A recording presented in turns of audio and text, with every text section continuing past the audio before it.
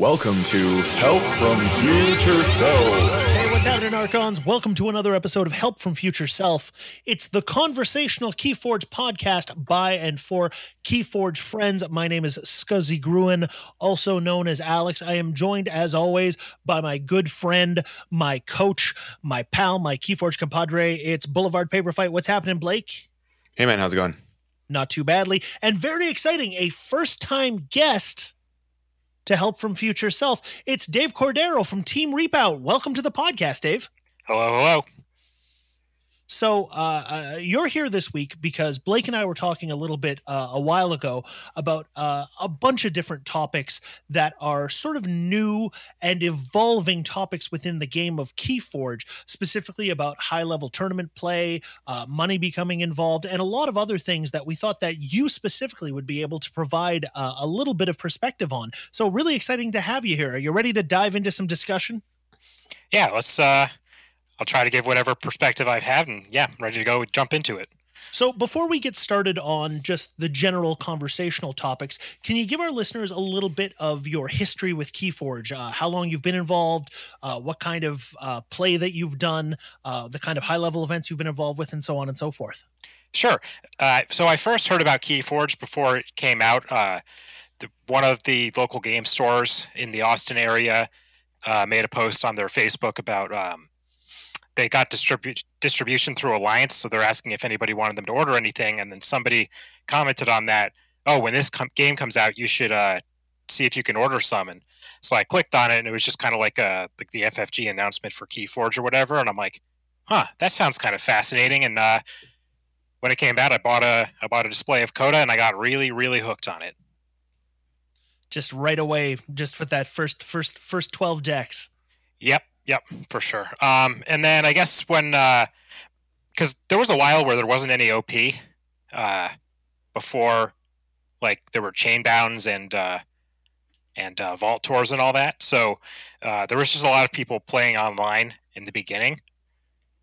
So like one of the first Discords that was running, like not even weekly, but like 2 to 3 times a week events was Keyforge events, and so I joined that one, and I was doing all right on that for a while. And then I didn't think I was going to be able to make it to any Vault Tours because there weren't any Vault Tours anywhere near Texas. But I decided I would go to Denver, and I made top 8 in Denver. And then I thought that was going to be the only one that I could get to, but everything lined up that I could basically go to Gen Con for free.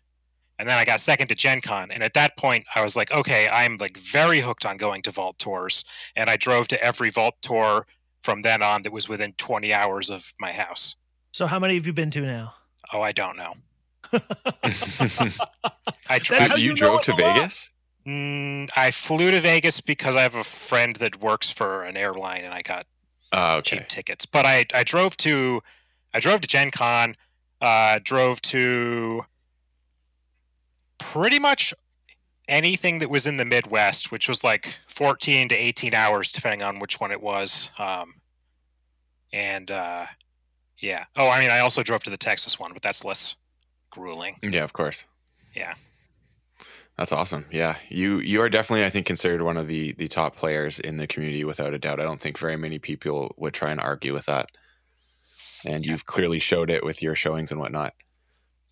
So why don't we get into the subject for this week? And this is something that I've been really mulling over lately. You can see that clearly because of the situation with the world, that the IRL tournament scene and competitive organized play is clearly non-existent. And the date for when that will start up again is TBD indefinitely, it seems right now. Right. So as a result, we are now starting to see this emergence of the online OP coming, which is honestly, it's frankly astounding because it's literally the community and us as individuals and groups coming together and deciding, you know what, we still want to do this. We still want to play this game at a high level. And it's just been growing. Obviously, I think the Coat scene was probably the first one I think that really emerged and has been consistently going, considering we're about to hit number 7.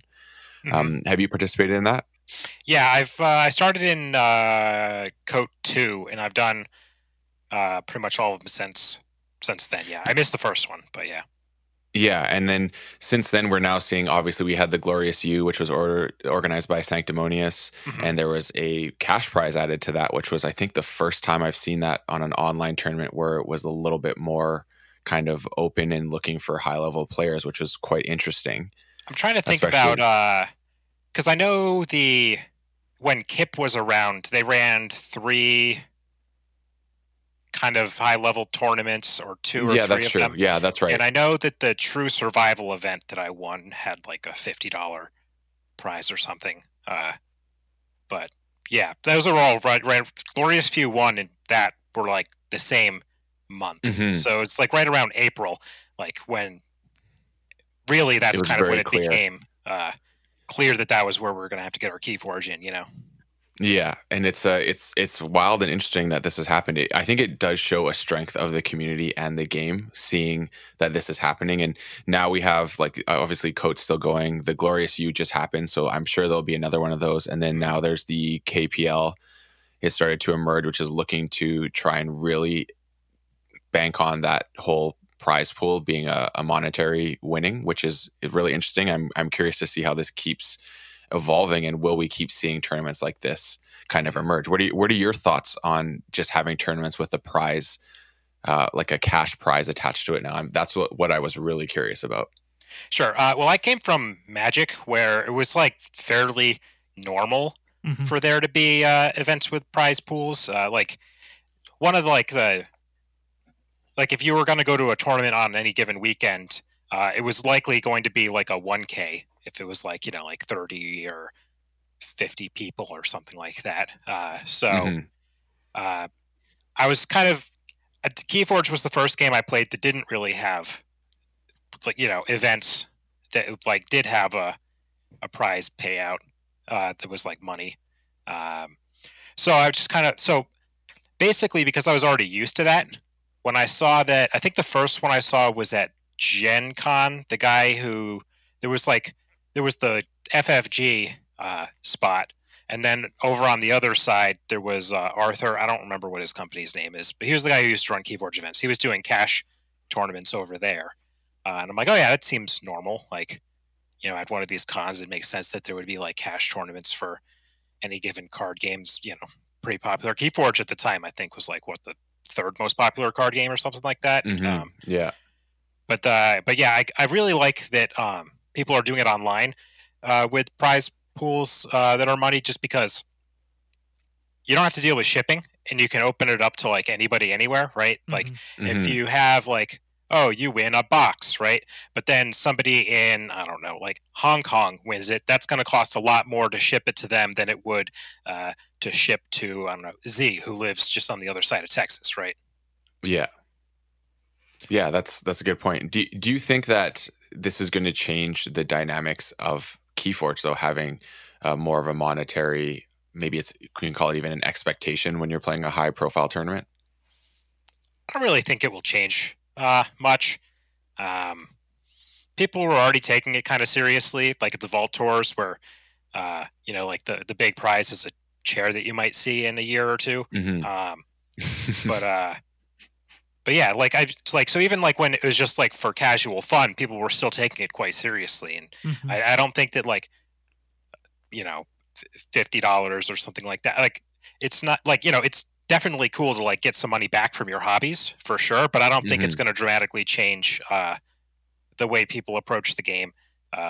People, there's definitely some people, looking for competitive decks and like throwing around a lot of money, and like even before there was prize money that was happening, and the payouts that we've seen so far are not enough that I think that it would radically alter the secondary market, and I don't think it's enough that it would alter the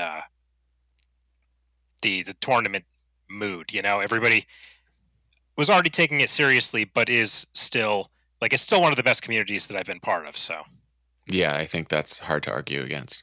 Yeah, I'm always curious about the money question, because I think when FFG announced their very first, we're going to try money tournaments, there was a variety of opinions, and I kind of like your perspective, Dave, a lot because, having participated in one Vault Tour very early on and then just local events since then, due to lack of opportunity, to be totally frank, it is very much one of those things where I didn't see anybody not taking it seriously.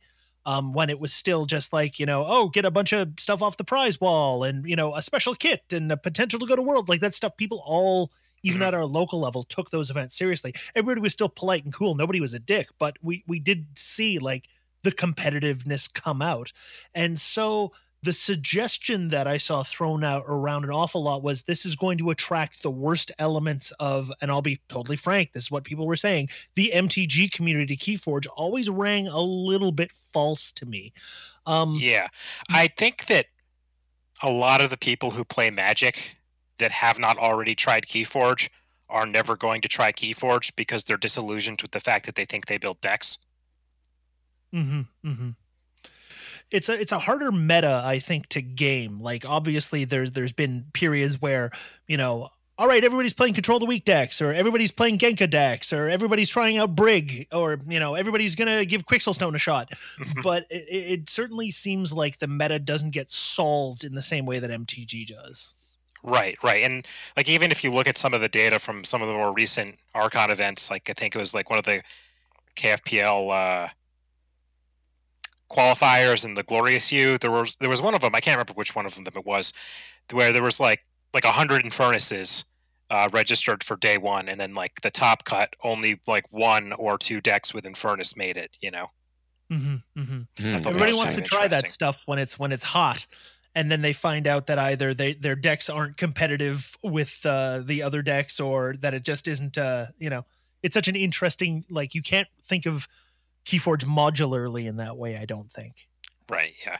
There's a spreadsheet somewhere in one of the Sanctimonious Discord channels, I think, that Lady Aurora threw together that has all that information if somebody wanted to dig in deeper and like fact check those numbers I just threw out there off the top of my head. But it was something in that, range.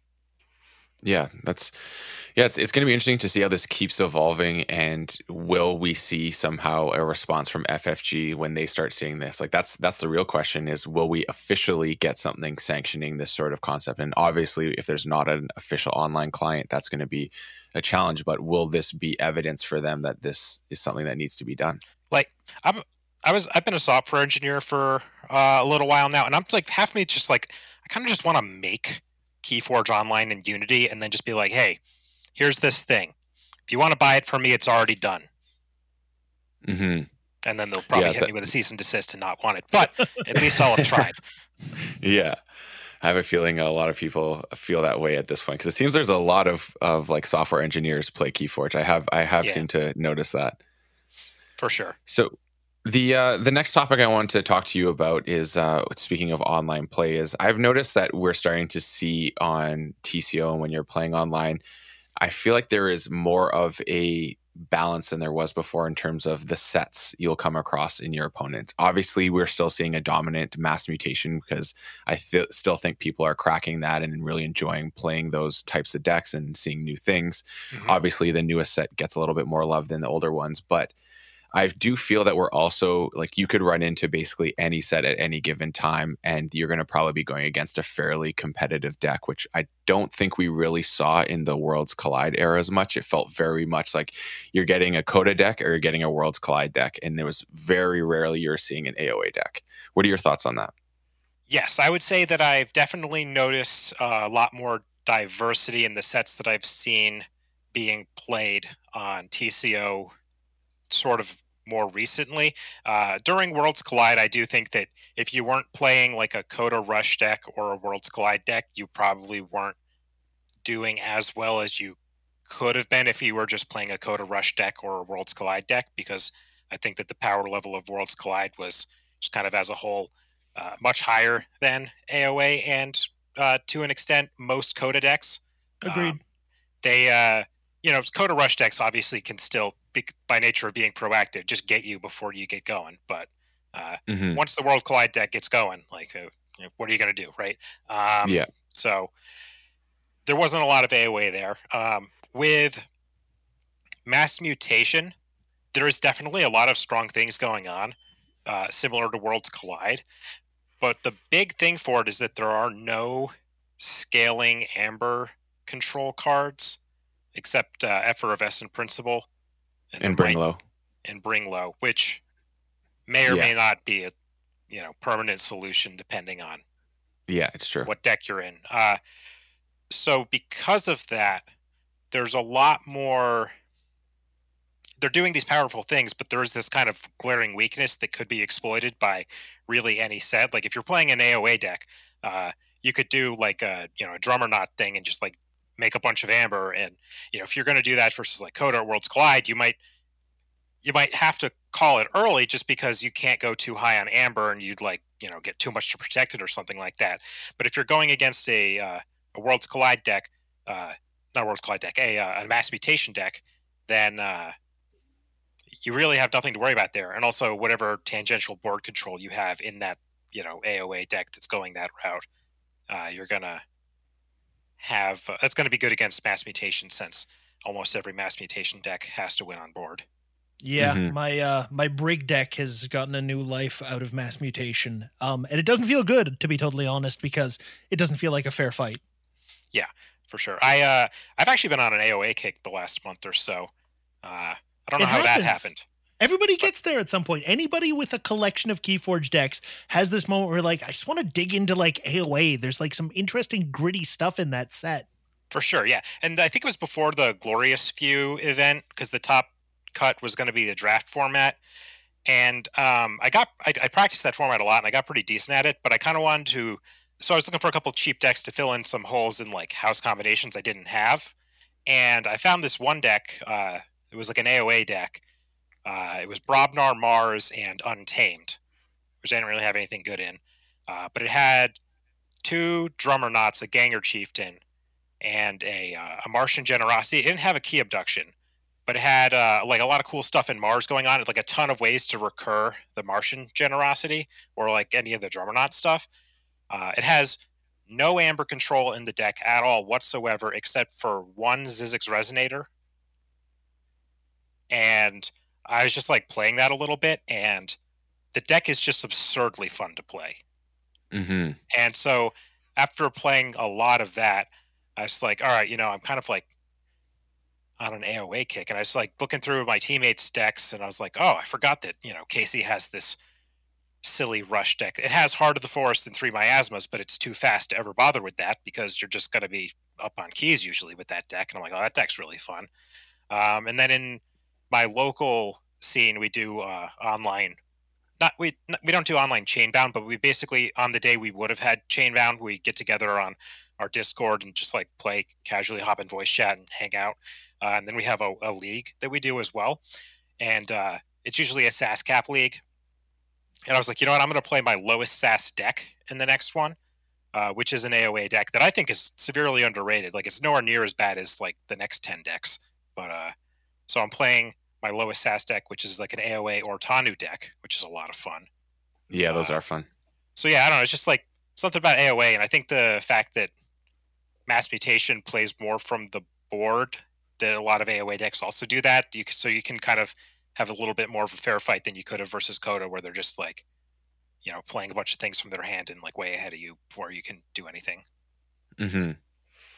Do you think this like I guess this more, I don't want to call it equality, but this more, you're seeing a better showing of all the sets being represented more frequently or more consistently than we were in the past, is just because there's just more decks open now, so people have a pool and have found these decks that are a little bit more quality? Or do you think it's has to do with time spent with decks they already had and have actually unlocked kind of that aha moment within these decks and realized that they know how to play them now, which they didn't like fully understand before? It's kind of interesting. I think that those two things are probably always going to be fighting one another, right? Because the main reason I think that Coda is still more competitive than Worlds Collide is because there's like, 3 or 4 or 5 times more Coda decks opened. So it's just more likely that the truly degenerate stuff has been opened. And also like people have been playing that longer. Mm-hmm.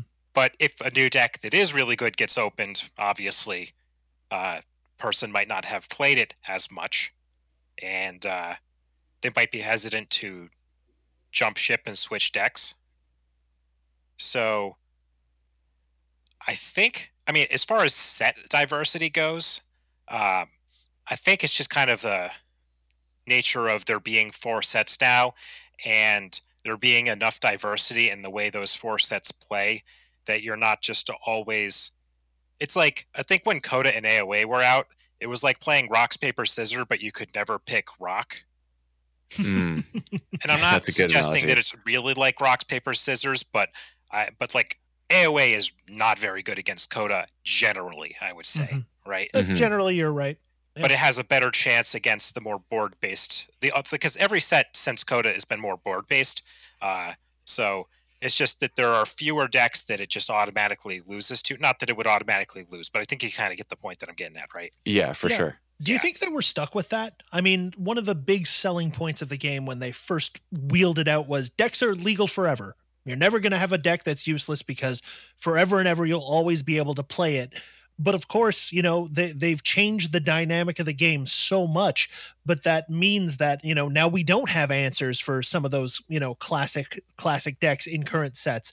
And so it sort of creates this quandary of, well, as a Keyforge player, I definitely don't want to just keep going back to my classic Coda decks, but also, do I have a chance to beat another classic Coda deck with a current, I think that through the introduction of, and this is really important, common level hate cards.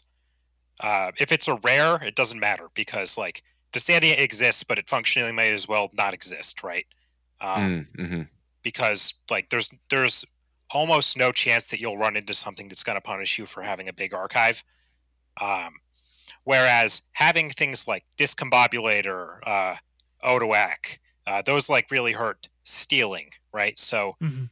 having a lot of common level steel hate cards, there's like Opposed Pixies and Molifin or whatever, that's going to make whatever it's hating worse. Like how Infernus exists at common and can purge a lot of cards from a lot of decks, depending on what the rest of the setup is. But that makes certain combo decks weaker. If you're reliant on a certain card and it gets like discarded, or you draw it early and like you have to play it early and it gets purged from an Infernus and you can't get it back to it on the second cycle, those decks get worse. Decks that just have a ton of Amber Pips and not a lot else going on, Infernus is good against those. So as more hate cards get introduced at the common level,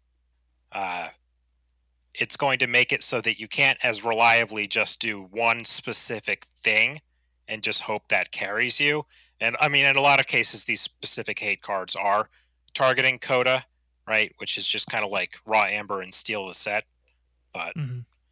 yeah, I think that if you have a problem archetype emerge, there's some way to have a good number of decks from whatever the next set is that are just going to naturally have a good chance to have a card it's specifically good in that matchup. Yeah, that makes sense. Totally. So I guess to segue from that point on to the last point that I wanted to ask you about, and that's just kind of get your take on what we were discussing last week. And that's, as we as players, you start accumulating decks and realize you can't necessarily use all the decks you've played, or they're just too mediocre to really spend time with. And you just start accumulating more and more decks. You're going to get to this point where like, I legit feel like I have too many decks. What do I do with them? Do you think that's going to have an impact on sales within the game?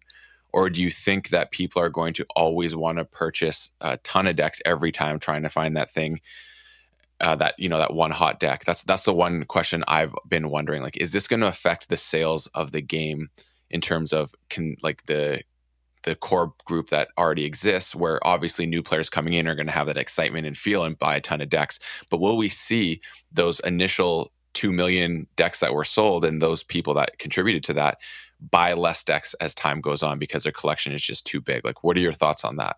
Sure. And specifically, you mean buying like sealed product from your local Correct. game Like store, new right? new decks, you don't know what's inside, that sort of thing. Obviously, the secondary market, and as a like, I guess goes along with this is I think the secondary market is going to become stronger over time as a result of this same concept. Right. So I think that whenever a new set comes out, most of the enfranchised players are going to buy whatever amount that they usually buy of each set. For me, like, I think I bought 1 box of Coda, 2 boxes of AOA, 3 boxes of Worlds Collide, and I think I would probably keep it at 3 boxes normally going forward, just because I play a lot, and um, you know. But I ended up buying way more Mass Mutation this time around because there are no events. So, and I wanted to support my local game store because like they were struggling a little bit, as I'm sure a lot of local game stores are right now, because you can't really get out and play. And two, it's like I just, myself and Becca, my wife wanted to play Sealed, so like we just had a bunch of boxes to play Sealed with whenever we're like, oh, like can't go to Chainbound, let's just play some Sealed or whatever, right? I think that what I'm trying to say about that is people are probably going to buy whatever amount they buy at release still. And as long as sealed events are still happening, people are still going to be opening more product there. I think there might be fewer people who are like, they look and wait for like those sales. Cause I know there's always posts about like, oh, if you go on Amazon right now, Coda decks are, Coda boxes are $30 or something, like, or they found like, their local game store had like AOA on clearance and they ended up buying 5 boxes for like $200 or something. I don't know, whatever it is, right? I think that people are going to be less likely to do that. At least I'm not. Doesn't matter what the deal is. It's more like the fact that you're going to have that many decks that you're probably not going to be able to use factor is going to come more into play. I got 2 filing cabinets from IKEA that I store my decks in, and like at some point they'll be full. Yeah, that's the wild thing. And what do you do with those decks? Like that was the question we were really asking. Sure. Well, one thing I like to do that's nobody ever plays these formats, but I always try to come up with a bunch of different variants. Like whenever I see a deck, I'm like, what conditions would make this shine? And so I spent a lot of time just thinking about stupid formats. Like I always joke about Triad Survival, which is a 27 deck format, which is naturally going to get you deeper into your collection than anything else. But then on top of that, I'm like, well, what other restrictions can I put on? Like, and I'm like, oh, well, none of the decks in each triad can overlap on houses, or not. Each triad can't have any overlapping houses. So then you need 9 triads that made up of 9 different houses, right? And so then I'm like really digging through my collection. I'm like, all right, how can I like configure this? Okay, like I have to put this here or whatever. And I have spreadsheets that are helping with this now, but like. Basically, I spend some free time making up formats that no one will ever play with me and deciding that if this format ever happens, this is the deck for me in that format. I like it. Yeah. Can't end an episode of Help from Future Self without the titular segment. We call this one Help from Future Self. This is kind of an old lesson, but with a bit of a new spin that I gave it for myself this past week. We all use Decks of Keyforge. Decks of Keyforge is a wonderful resource. Please, please, please, before you dismiss a deck, dig into the numbers.